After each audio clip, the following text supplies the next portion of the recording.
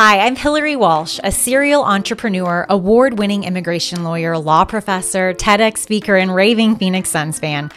Over the past decade, I've helped thousands of immigrants live free in the United States.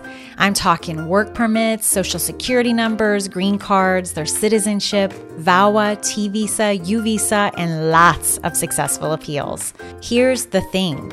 Immigration law is super complicated and legal advice, well, it can be pretty expensive. So I created the Immigration Law Made Easy podcast to share my 10 plus years of experience with you for free. So if you're looking for tried and true, no BS, step-by-step strategies and tips on how to win your immigration case and live truly free in the United States, you're in the right place, my friend. Let's get started. Welcome to another episode of Immigration Law Made Easy. Today is one of our fun episodes where we just talk about some immigration good news because there's a lot of news out there about immigration that isn't always positive. And I'm delighted to have two of my favorite people. My daughter, Ryan, who's 9 years old and is a fourth grader, is going to be my co-host today with our guest, former immigration judge, Molly Frazer. Molly, thank you so much for joining us. Thank you very much for having me. I'm glad to be here. Yes, and Ryan's going to take the helm of most of our conversation today. Molly, you were on the bench. How many years were you on the bench? Just under 5 years. Just under 5 years. And before that, you were a DHS attorney for quite a while. Actually, I have a long background. I was a prosecuting attorney for about 10 years.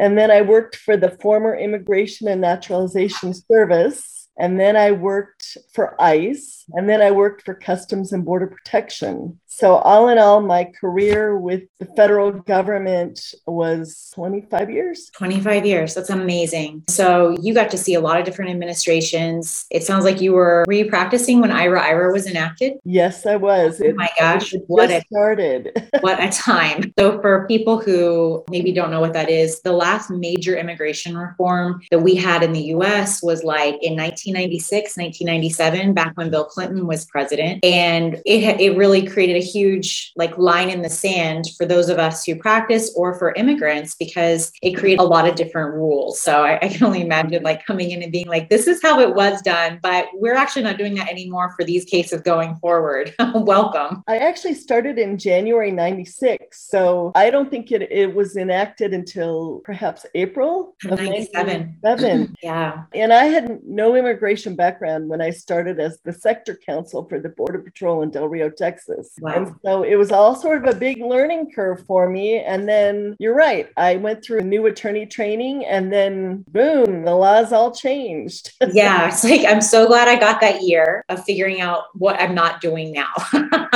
Yeah. But my hope is that there are lots of people who are listening who they either have a family member who needs to go see an immigration judge, they're in removal proceedings and the government is wanting to deport them or figure out how to legalize their status. Or there are lots of attorneys who listen to this podcast who may be very intimidated by the idea of starting a removal defense practice or taking on their first detained client. And my hope is that we can, for lack of a better word, humanize judges, because judges get put, in my experience, a little bit on this level of almost being afraid of judges, where I feel like when I got to my very first removal defense hearing was with you. I'm still wanting to call you judge, so forgive me if I do that, but was with you. And I was appearing on behalf of someone who was in Texas, and I was just kind of rolling in, helping someone pro bono. And I was so nervous because I didn't know what I was doing. So my hope is that people hear this podcast, they recognize that everybody puts their pants on one leg at a time, even immigration judges, and even maybe kids who their parents are in removal proceedings might hear this, or they may be in removal proceedings and have to go see a judge someday, that they hear this and walk away with a little bit of hope. Okay. All right, Ryan, you have some questions prepared. She's the most prepared host I've ever worked with because she has a whole deck of note cards and everything for questions to ask you, Molly. All right, Ryan, go ahead. My first question is, what is your favorite book? The Outlander. by Diana Gabaldon, and it's also a Starz miniseries. It's about a nurse in right after World War II who gets transported back in time to Scotland before the Battle of Culloden. And it's a modern woman navigating back in the 18th century. It's very interesting. And the author has written about 9 books, maybe, and they're all about 1,000 pages long. And she really does a lot of research. So I would say, all in all, that's my favorite, although I have a lot of books I like. Is it kind of a historical fiction? Yes. That's so fun. I've heard about that. Can you imagine, Ryan, going back in time if like you couldn't wear pants? You had to all of a sudden go back in time where you couldn't wear gym shorts and joggers? Oh. And knowing, coming from the future, she knows what's going to happen back then. She knows that Scotland is going to lose the Battle of Culloden and that the English completely take over Scotland. And she has to navigate in a very chauvinistic time, and she has to navigate with knowing modern medicine and having just the primitive things that she had to deal with. So it's really a fun story. Now, since it's a long book, you do have to invest a little time in it. Yeah. I read like books this thick. Oh, well, it'd be perfect for you then. Yeah, for sure. My next question. What is your favorite food? Can I have 2? I like pizza and ice cream. Oh, me too. Those are my 2 favorites. Yep, you can't go wrong with either one of those. You can't. What kind of pizza? What kind of pizza? Hawaiian. Oh, I like pepperoni. Pepperoni's good too. What about ice cream? What's your favorite ice cream? Pralines and cream from Baskin Robbins. Ooh. I like mint chocolate chip or lemon lime. I love sour stuff. Love it. I like mint chocolate chip. I'm not that fond of anything sour. Really? I keep telling her it's like something you grow out of. Like, you remember those sour gummies that had sugar on them? Like the worms? I remember loving those as a kid, but like it's something that you like grow out of or something. I think some people continue to like sour, but I don't. I like it sweet. Me too. My next question is, my mom tells me that you like to travel. What has been your favorite place you have been? That sounds kind of funny. Portugal. I lived in Portugal for 5 years when I was a little girl, from about 1.5 years to about age 6. And then in 2018, I went back for 2 weeks in Portugal with a friend. And I just love everything about Portugal. The history, the food, the people. It's just a wonderful place. We've never been to Portugal. How does it compare to places like maybe Spain? I've never been to Spain. Okay. But I think Portugal is probably less expensive. And I think I found the people to be very friendly. I don't know if they're friendly in Spain or not, but they were so friendly. It's just, there's so much history and so much fun stuff to do in Portugal. I would actually like to go back one of these days for maybe a month and do an intensive Portuguese language course so I can get fluent again, because I was completely fluent. Because after we lived in Portugal, we moved to Brazil. So I spoke Portuguese for 10 years. And before I went on this trip, I did a little studying, trying to remember my Portuguese. And I learned, I remembered enough to get by. And I also know Spanish fairly well. So I had a lot of people ask me on my trip, well, why do you know Portuguese so well? And I said, well, I lived here when I was a little girl. And then some people said I spoke Portuñol, which was a mixture of Portuguese and Spanish. If I couldn't think of the Portuguese word, I would revert to Spanish. Did you find that was helpful when you were on the bench? Oh, yes. When we had quite a few Brazilian people in court. And knowing Spanish and knowing Portuguese, I would know if the interpreter wouldn't necessarily translate correctly. Now, often, interpretation isn't word for word, it's the meaning of it. But sometimes the interpreter would get something important, leave something important out. So I would sort of ask again or redirect the interpreter. Wow, that's super helpful. I know from a practitioner standpoint, and I also don't speak any languages other than English. You really have to rely on the interpreter. And sometimes you get home and you're looking at the transcript because you're going to do the appeal or whatever. And you start to realize that the things that are going into the record weren't what you know your client, at least what you practice saying, and it just doesn't make sense. And then those are the things that create inconsistencies where if the judge is just relying, as they should be able to, on the interpreters, what they're saying, it can really be damaging to your client's case. So that's amazing. I have two questions. The first question is, where's Portugal located? Yeah. Portugal. Mm-hmm. Portugal, where is it located? It is in Europe, and it's directly next to Spain. It's on the Iberian Peninsula. So it's kind of like, we lived in England. So like if you flew across, almost like you were going to France, or you'd have to go kind of almost over it to get to Spain. Okay. So it's like right on the ocean, beautiful beaches. My second question is, do you know any other languages other than English, Portuguese, and Spanish? Because I knew Mandarin. Oh, good for you. No. But when I went to Italy a bunch of years ago, I took some evening at Emory classes because I was living in Atlanta at the time, and learn Italian in your car. And I got enough to sort of get by. And I, of course, forgot it all when I got home. So no, I don't know anything besides some Portuguese, Spanish, and English. What did you want to be when you were a kid? I think I wanted to be a travel agent. Really? You've always loved traveling. I love it. I've always loved traveling. I want to be a pediatrician. Good for you. Well, there's certainly a doctor shortage, so they can always use more good people being doctors. And, you know, if you're good at math and science, that is not all girls and women are good at math and science. And I don't know exactly why that is, but I'm terrible at math and science. And that's great. It might just be lawyers. I think that it's lawyers in general who may not be good at math and science. It's like a field where you don't need those skills. Yes. I always joked, I'm a lawyer. I don't do math. Yeah, exactly. If I can't get my iPhone out to use my calculator function, then I'm in trouble. What was it really hard to become a judge? Well, it's a long process. So to be a judge, you first have to be a lawyer. So you have to go through get an undergraduate degree. Any kind of undergraduate degree will work. And then you have to go to law school. Undergraduate is usually 4 years, although it varies for some people. And law school is usually 3 years. And then usually the immigration court wants people who have immigration experience, although that has not always been the case. And during some periods of time, they've hired some people who don't have a lot of experience. But I actually had 20 years of experience in the immigration law process. And I actually interviewed several times and didn't get it. And then I ended up getting appointed in September of 2016. What made you decide to apply to be a judge? Well, it seemed like the next logical progression career-wise. You know, I thought I could make a difference and I could hopefully do it right. Get it right. Exactly.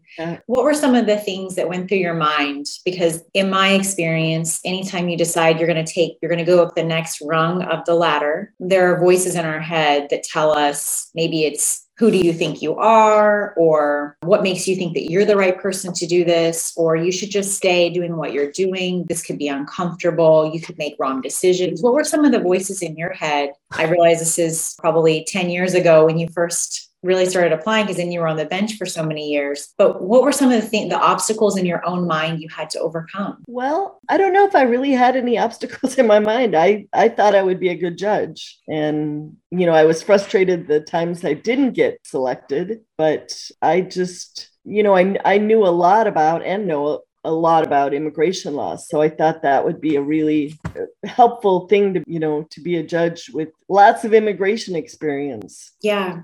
Absolutely. Did you kind of see in your mind that it was just a matter of time that it was going to happen? I thought it would happen eventually. Yeah, you could just see it. It sounds like you just had the confidence. I know that you and your dad are really close, and I would venture to guess he's probably your number one fan. Did he instill that confidence in you? I would say so. Yeah. My parents both were always supportive and went to my cross-country meets and, did everything they could to support me all through school and everything. Yeah. See, I'm a good mom. I do those things, right?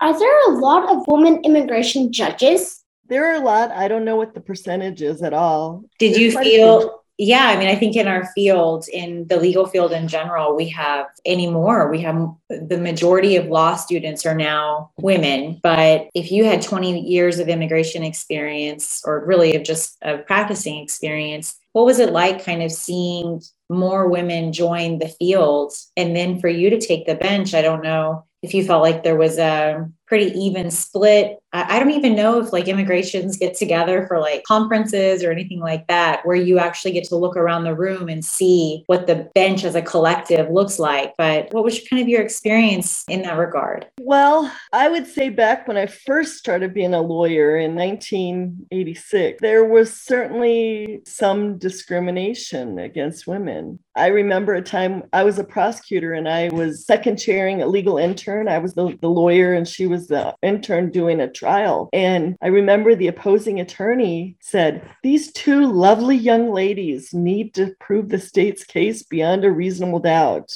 And Lisa and I just looked at each other and I said, "We'll mention it to the judge when the jury leaves, because you don't want the jury to get a bad impression of you and, hold something like that against you, making a fuss about being called lovely young ladies." Well, we didn't even have to do anything. The minute the jury left the room the first time, the judge said, "Counsel, you will refer to, Ms. Frazer and Ms. Nelson as counsel or by their names." And he just stopped it. But that was such a sexist remark. Yeah.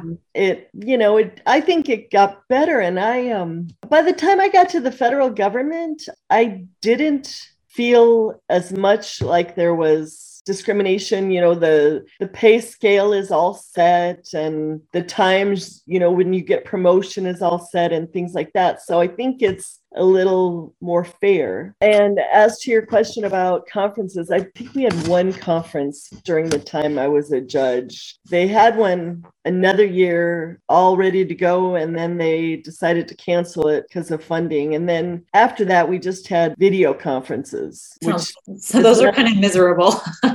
It's not nearly as much fun. And, you get to know your colleagues when you go to a conference, when you go to dinner and everything. Yeah. So yeah. you lose all that when you're doing it by Zoom in your office. Right. And then you're just going to go right back to work. You're not really there to connect. My question is, did you ever have judge parties? Judge parties? Yeah, or you have parties. Well, in the court that we used to have like celebrations for birthdays and things like that, like at lunchtime. And the judges in Florence used to go to lunch on Friday afternoons. Would they be fun? Yeah, we had a nice time. And then when the immigration court quotas came in and our schedules got rearranged, then we couldn't really go to lunch very often. Yeah.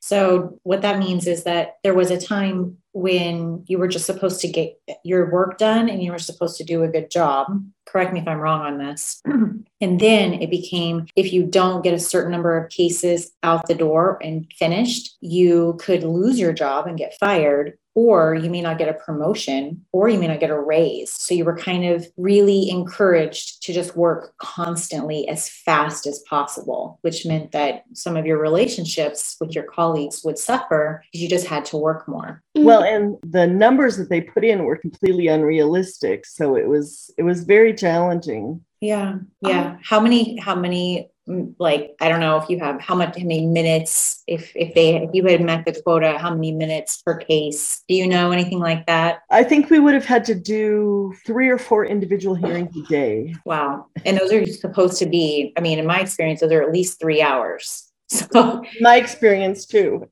Yeah. So like it is physically impossible to work and then to also issue decisions. Right.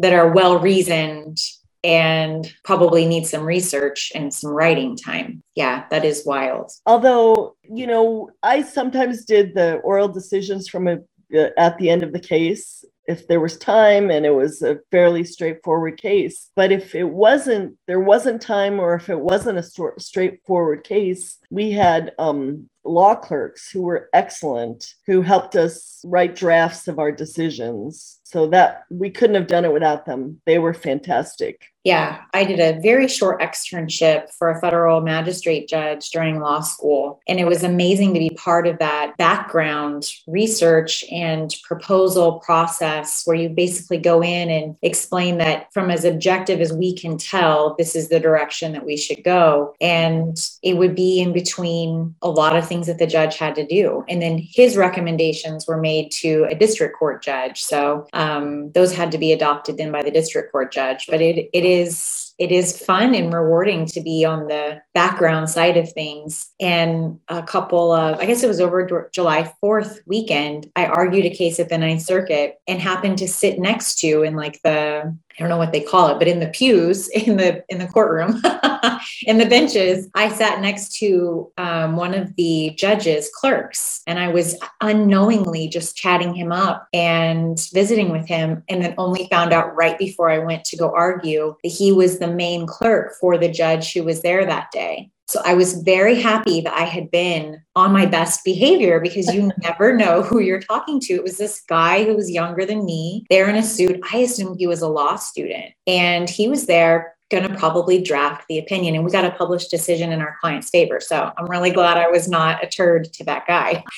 Not that anyone should ever be a turd, but I don't think you are pleasant to anyone. Well, yeah. I mean, everyone has their bad days, I suppose. But yeah, I was on my best behavior that day, thankfully. Okay. What was the hardest thing you had to do in courts? In the detained courts, there are a lot of people who don't have any legal basis to stay in the United States. And some of them were very, very sympathetic. And it was very hard to tell them, you don't have a case and I'm going to have to deport you. I felt, if people were criminals or bad people, I didn't really mind. But, the really nice family people who just didn't happen to have any legal basis for staying, that was hard. Do you have a story about it? No, I don't. I really can't think of any specifics about that. Maybe you'll remember. She's got a good question here. Who is the rudest person in court you have met? There was one respondent in court who wanted to apply for something. I don't even remember what it was now, but he was writing all over the whole application, and he got rid of the numbers on the application pages. And I remember telling him, you have to fill out the form as it is. You can add additional pages, but you can't modify this form in any way. I'll give you another chance. I gave him another chance to fill it out again. And he did the same exact thing. And I said, you cannot modify these forms. These forms are the forms.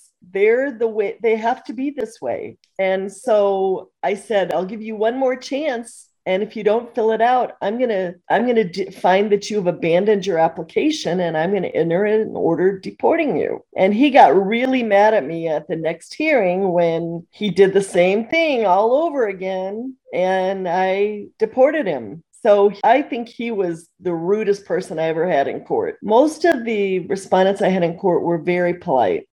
Was he scribbling all over it like a little kid, or writing just random things, like bad words? He wasn't writing bad words, but he was scribbling writing all over it, like in the margins and in little tiny writing that you couldn't even read. And then the Board of Immigration Appeals affirmed my decision because I gave him 3 chances. Yeah. I could get annoyed in court if people weren't prepared or weren't doing what they were supposed to do. But, people who didn't have a lawyer, I would always bend over backwards to really help them and explain the process and give them a chance to fill out what they needed to fill out. So for people who are listening who maybe have to go to court, and I've had this experience and I'm a lawyer and it's not me who is potentially going to be deported. So I can only imagine the level of stress that someone who's there to represent themselves feels. If along the way they're realizing that, I think by nature, we just want to say, yes, we understand, and then kind of get out of there. It's our fight or flight almost kicking in. But then you leave and you're like, I don't even know what just happened. So if that starts to happen for someone, how can they ask a judge who is under a lot of time pressure, has already explained something, is speaking through a translator? What's the best way that you think, in your experience, someone can say, I'm getting a little overwhelmed. Can you explain that to me one more time because I didn't quite get it? I think they need to just say it that way. I always ask people if they understood what I've just explained to them. And if they say yes, I'm going to assume that they understood. So I would think, I was not very often with other judges, but I would think all the judges would have said, did you understand what I just explained to you? And they really want to know that you understood or not, whether you understood or not. So if somebody doesn't understand something, they absolutely need to just say, Judge, I didn't understand what you just told me. Would you mind repeating it or explaining it in a different way? Yeah, I think one of my favorite things about appearing before you as a young, really inexperienced, because, you go to court and there's no like training wheels for being a lawyer and going to immigration court, especially in the detained courts, because the only reason that you're there is because you already have a client. It's very rare that you would drive out an hour away from civilization or wherever just to go sit in court to watch and learn. But it is an option. People, most of these hearings are open. So if someone is a brand new attorney, don't be like me and show up for your first time actually having to go sit in the hot seat. But I think that if you are going to do that, you have to hope for a judge like you, because I remember you really guiding me with, well, counsel, do you think that you maybe want to ask for a continuance so you can get this piece of evidence? Or would you like me to enter an order today? And it's in your mind, you're thinking, is this a trick question? Or is she just guiding me? And it's almost always someone's guiding you, because if we're giving you the option for a continuance, we want you to come back so you're more prepared. We may end up finding against you anyway, but at least you're going to come to court fully prepared, and then I can make a decision on that. Is that kind of how you viewed it? That's how I received it. Absolutely. Especially for pro se people, but I would help new attorneys too. If there was some vital piece of evidence lacking, I would gently nudge that, would you like a continuance so you can get XYZ? And I know the people who are in detention don't want to stay in detention, but if I've asked for that piece of information, I need that piece of information to make a decision. And so it's really important to take the time to get the documents so the judge can make an informed decision. Yeah, absolutely. What was the easiest thing you've had to do in court? Well, when in the detained courts, it wasn't that often that we could grant relief, because a lot of the people with really good cases would be released and go to the non-detained courts. So it always made me really happy when I could rule in somebody's favor, and I would say, you are a permanent resident, I'm giving you asylum. That was rewarding. It just didn't happen that often in the detained court. I remember, I don't know, it was before the pandemic, so it had to be late 2019, early 2020, and going to a hearing. And there was a gentleman there who you had granted him asylum. He was having a heck of a time getting his biometrics, his fingerprints done, which is one of the steps afterward to like kind of just put a bow on the grant of asylum. And he had come back with his wife, and he was appearing on his own behalf, and everyone was trying to figure it out. I remember you getting a little testy with DHS because they hadn't really been helping this guy out. Like, this gentleman had been doing everything he could. And what I appreciated was in DHS, they were like, yes, we will get on this. We will try to help and do what we can, even though their hands are a little bit tied because they're not actually in charge of much, but they have like the bat phone where they can call within the agency and make things happen. And that's one of the benefits. I always want to see private practitioners take the bench for the immigration judge bench because they've been in my shoes, but it's also really valuable when people come from within the agency because they know the inner workings of how the agency is. And that creates a really good check and balance for things, because I didn't know that DHS could have helped that guy out. But once I saw that, I realized they're not in charge of scheduling it, but they can do something because they have connections within the agency. Definitely. Yeah, that's awesome. Who was the nicest person you have met in court? Maybe an immigrant who in your mind you think back to as being like, I'm really glad I got to meet that person. Nicest person. Nicest person. There were a lot of really nice people. I don't really want to single one out. There were a lot of the people were just decent, hardworking people who were in a bad situation or made a bad decision and who deserved a second chance. Do you ever worry that you have made a wrong decision? Not really. I mean, I would try to make the best decision I had with the information I had, with the law the way it was. And if I felt like I made the right decision, I would go for it. And sometimes the Board of Immigration Appeals agreed with me, sometimes they didn't, but I tried to do the best I could with the information I had. How did you keep from, like, when I lose a case for a client and in detained court, that's more often than not, you walk home without the victory that you wanted. I know a lot of other immigration lawyers struggle with taking it personally. Like they feel like it's their responsibility to walk in and get a win. And we can all tell ourselves you can only fight the case with the facts and the law that you have. But how did you as a judge make sure that, if the Board of Immigration Appeals said you got it wrong, for example, how did you keep from taking it personally or getting down on yourself? Well, I just thought they were wrong.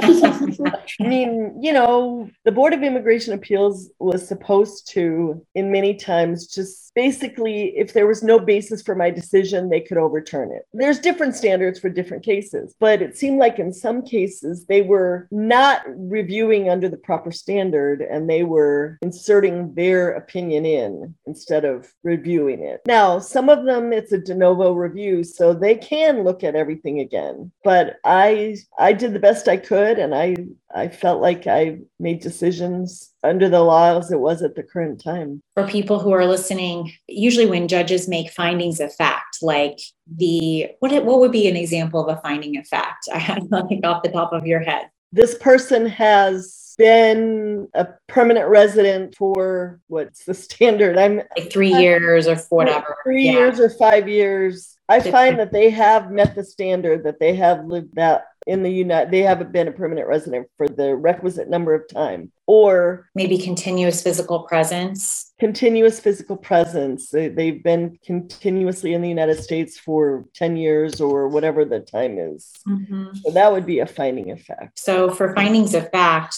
for people who are listening, if you appeal that, the reason that the appeals court is supposed to really defer to the immigration judge is because the immigration judge is there with boots on the ground, can see, feel, hear, smell, and is really in charge of making those types of findings of fact. And then let's go back, because I'm not sure continuous physical presence, that may be a legal ruling. Is that a legal determination? I know, right? So, okay, I find that this person testified that this and this and this happened to them, and that the person was credible. Mm-hmm. Credibility determination, right? That isn't a finding of fact either, though. Well, I mean, the things that we have to give a lot of deference to would be, I think, an adverse credibility. There are aspects of it, like if their demeanor, those are types of things that only a judge can see. So if their demeanor indicates a lack of credibility, that persuades the judge that this is a person who's lying to me. Like they won't look at me. They're looking at their lawyer constantly. They're making faces, stuff that you can't see on the record. Those are things that, if you start to see them from a practitioner standpoint happening, it's troubling, because you want your client to testify accurately, look the judge or whomever in the eye when they're talking, to have confidence when they're speaking. But these are things that if you're not an immigration judge on the ground, seeing it happen in front of you, it's very frustrating to see an appeals court start to pull that apart, unless, of course, the judge got it wrong and then you want them to pull it apart. I guess it depends on who you're advocating for. But those are the types of things that Molly's talking about right now, where if you're appealing something and the Board of Immigration Appeals starts going into territory that they really ought not go into, that has to be frustrating from an immigration judge perspective. And it's also against the rules, which are our laws. So awesome. Thank you. Oh, Ryan's got a bunch of questions now about appearing before a judge. So whether you're pro se or whether you're a lawyer, what are some tips and tricks you might have, or maybe just a lot of don't do? So go ahead, Ryan. What is your advice for people going to court without an attorney? Well, always tell the truth is the main thing. And Listen to what the judge tells you. When the judge says, these are the requirements for your kind of case, and gives you a chance to go get that information, if you didn't understand something, let the judge know, because the judge is telling you what he or she needs to make a decision. So, for example, in, non-permanent resident cancellation of removal, it's exceptional and extremely unusual hardship to a U.S. citizen or lawful permanent resident, spouse, parent, or child. And I would tell the pro se respondents, all right, does your child have any medical issue? You need to get the medical record. Are you doing something special to help your lawful permanent resident parent? What are you doing that will meet the standard of exceptional and extremely unusual hardship? So when the judge sets out what's required, people need to listen, because they're not talking for their own benefit. They're talking to help the person who's in court. Do you find it helpful? I mean, I think it's probably hard for respondents who are detained, but if someone could have a family member is it called the galley? Is that the right word? Where they're in the gallery. The gallery. There we go. If they're in the gallery, if they're in the pew benches like at church, to come in and take notes, man, that would be super helpful. Yeah, that would always be helpful. Yeah. Or to bring something to write with so that you can start jotting down as much as what the judge is saying, because those hearings move fast. Yes, they do. Yeah. Okay. So listen, tell the truth. And I think the other thing from my observation is only speak really when spoken to, because it gets haywire if people just start randomly talking. Right. The judge will usually say, respondent, would you like to ask a question? Or if the judge refers to one of the lawyers, it's not helpful that somebody else is talking. And I remember a couple times in court when the DHS attorney and the respondent's attorney would get into an argument. And that is the one time when I did get very upset and said, you will address your comments to me and not to each other. Because remember, everybody in court is talking to the judge. I mean, there are other people in court, but the judge is the one that's going to make the decision. Yeah. And it also creates a mess for the transcript if you are having all these different people kind of talking out of order because they're listening to a recording later on. So you want to make sure that you make a good record in case you need to appeal or to defend the judge's decision by really waiting your turn, which can be a little bit like, I know that when I was appearing telephonically and you would have to wait for the translator, the judge would say something, then you have to wait for the translator to say something, then you can respond, and then you have to wait for the translator before the judge then starts talking. But it really is this difficult song and dance because you want to be very responsive, but you have to wait. I think that's also true for people who they speak English really well, but they've asked for a Spanish translator, and their instinct is all of us want to be good boys and girls in a courtroom environment. So they're ready to answer. But if you've asked for a Spanish translator, you can't also be speaking English in court. You got to pick. So you pick one or the other and then rely and wait on your translator, which can feel a little bit awkward, but it's a really important piece of frankly not ticking off your judge sometimes. Definitely, because it's just so complicated when multiple people talk at the same time. And it really is hard for the person who's doing the transcript. Absolutely. And those recordings are not always the best anyway. So to have it not be the best system and then also have multiple people talking is just really hard. Yes, absolutely. Okay. I think Ryan has another question. What was it like to have my mom being a lawyer in your courtroom? Your mom was always very pleasant and very nice, and she did the best she could for her clients. Do you have a story about it? Actually, I don't remember that first time when she told me I said, well, would you like to ask for a continuance? I think you said that to me many times, actually. It was usually for bonds for my clients. You sure you want to proceed with this today, counsel? No, Your Honor, I am not sure. It's all sort of a blur. Yeah. How many people would you have appear before you per day? We usually had, about 40 master calendar and bonds in the mornings. And then, usually one individual hearing in the afternoons. So a lot. Quite a lot. talk to 50 people a minimum a day. Usually, yeah. That's amazing. I really, that's a volume experience. What advice do you have for lawyers going to immigration court? Kind of similar to the pro se question or the respondent question, but what's the advice you have for lawyers? Well, they really need to know whether or not their client is eligible for any relief from removal. One, so they need to know the law. And then they also need to really be prepared. And at an individual hearing, you need to prepare your client. You need to go through the testimony with your client so they know what's going to be asked, what you're going to ask, what DHS is likely to ask, and just be prepared. That's the main thing. And really listen. If the judge, just as Hillary said, if the judge says, counsel, would you like a continuance to get XYZ? That is a big, huge hint that the judge feels like there's something lacking. And you should take that opportunity, even though your client doesn't want to be detained any longer. Take the softball when you get it tossed to you. Definitely. When you think of like, what are sometimes it's easier to describe in your mind, like when someone hasn't prepared their client, what are some of the things that you see where you're like, if they had just prepared their client? Well, sometimes there's inconsistencies because they get confused, I think, and they don't know. For example, back to the cancellation, the lawyer needs to tell them, this is what we need to prove. This is what we need to talk about.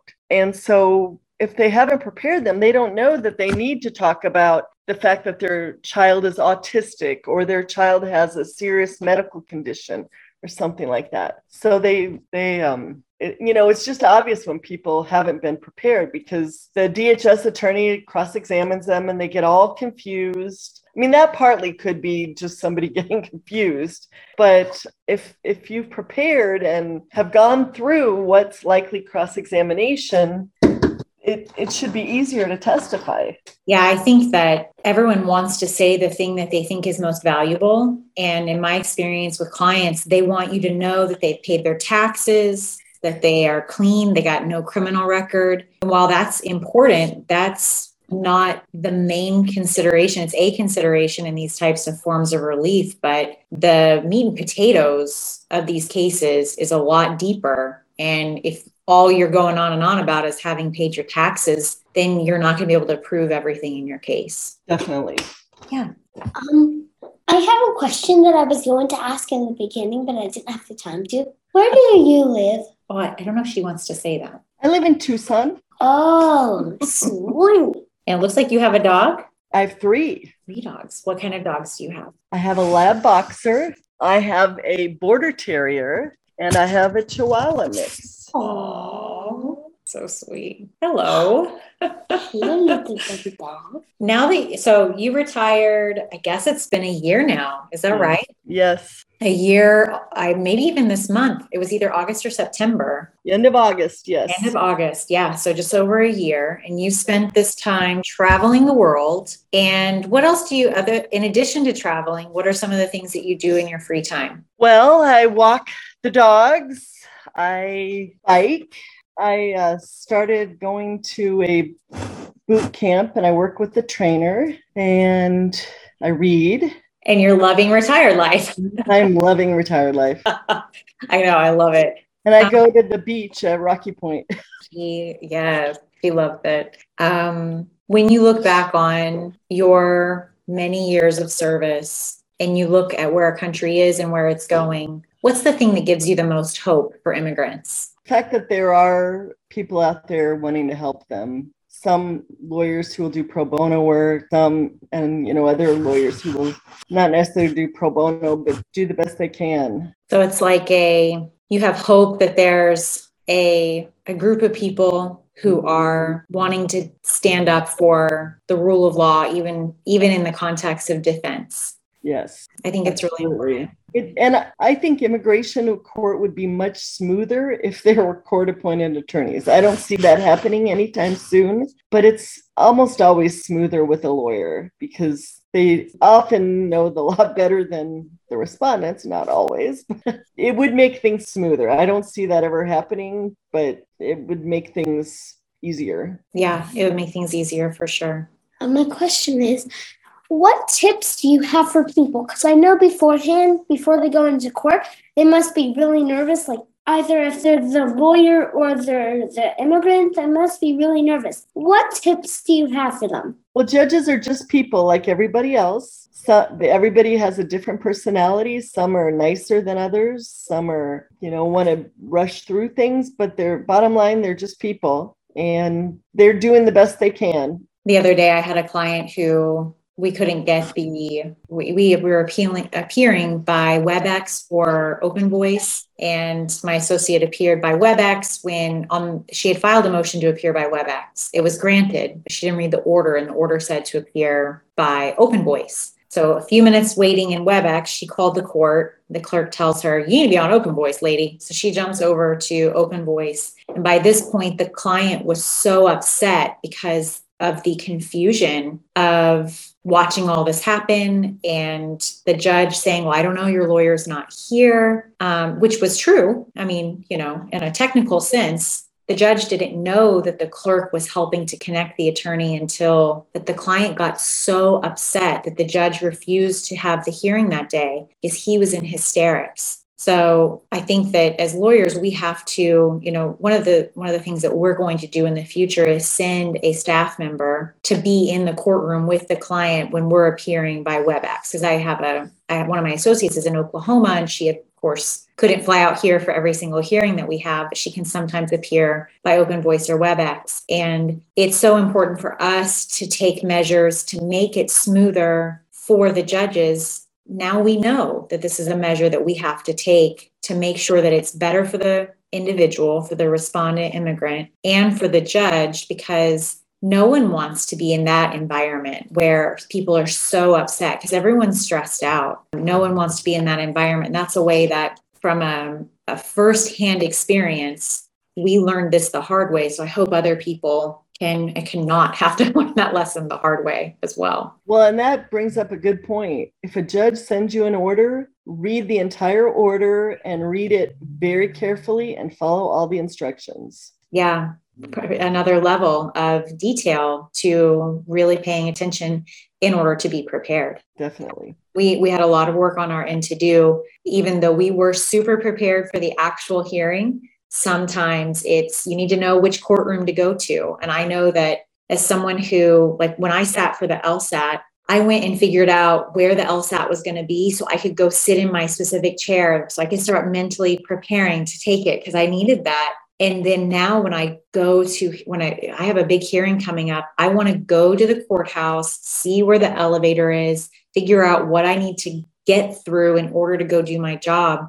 Because if I'm experiencing that firsthand, the day of, and something goes wrong because you're stressed out, everything feels more haywire than it actually is. Like, okay, the elevator's broken. We need to go up this flight of stairs. It will be okay. I've been here, done that before. It's just the second floor. It's no big deal. But if it's the day of and you're like, I don't know, I was going to go inside the elevator to look to where I was supposed to go based on the little keys on the inside, that's a whole other level of stress you can avoid by truly being prepared like you advised. Definitely. Well, and that it applies to other things too. I just went to a family wedding in Idaho, and it was the wedding was at a Boy Scout camp, and the first day, but we drove. It was not the day of the wedding. We drove and we missed the entrance to the camp because there was no sign from the direction you were coming. Yeah. So, if it had been right before the wedding and we were running late or something, which we didn't, but it's always good to know what the whole scenario is. Yeah.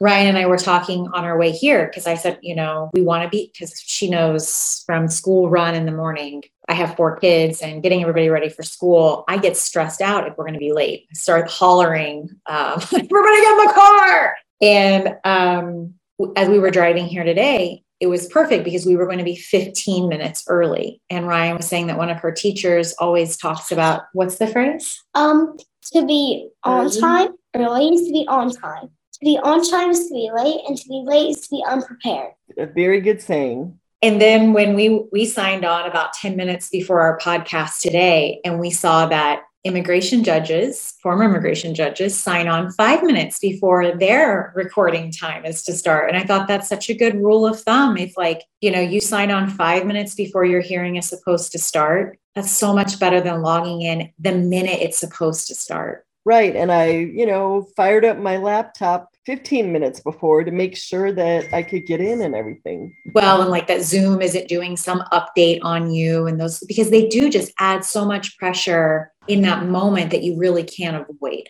Okay. I think the moral of the story is be prepared. Were you a Girl Scout? I was. I was going to say, I feel like this is some type of Girl Scout motto.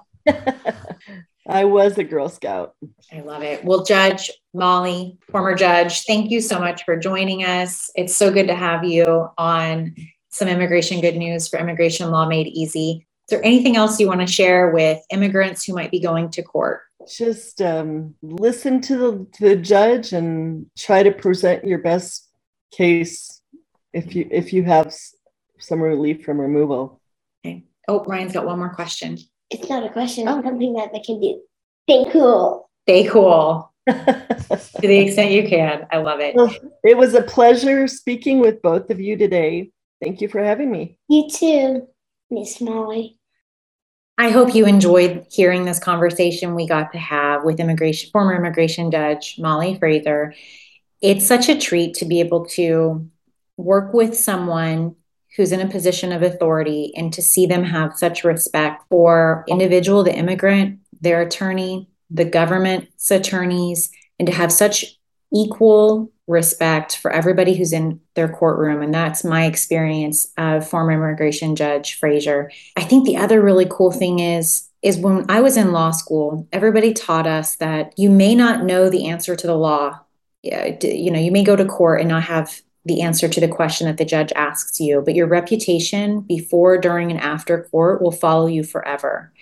So it's important not only to be prepared, it's important to be respectful to everybody we're working with, but you just never know when a colleague is going to turn into a friend or turn into someone who you're hosting a podcast with. So if you're appearing in court and you feel nervous, whether it's, because you're an immigrant and the government's trying to deport you, that's super nerve-wracking.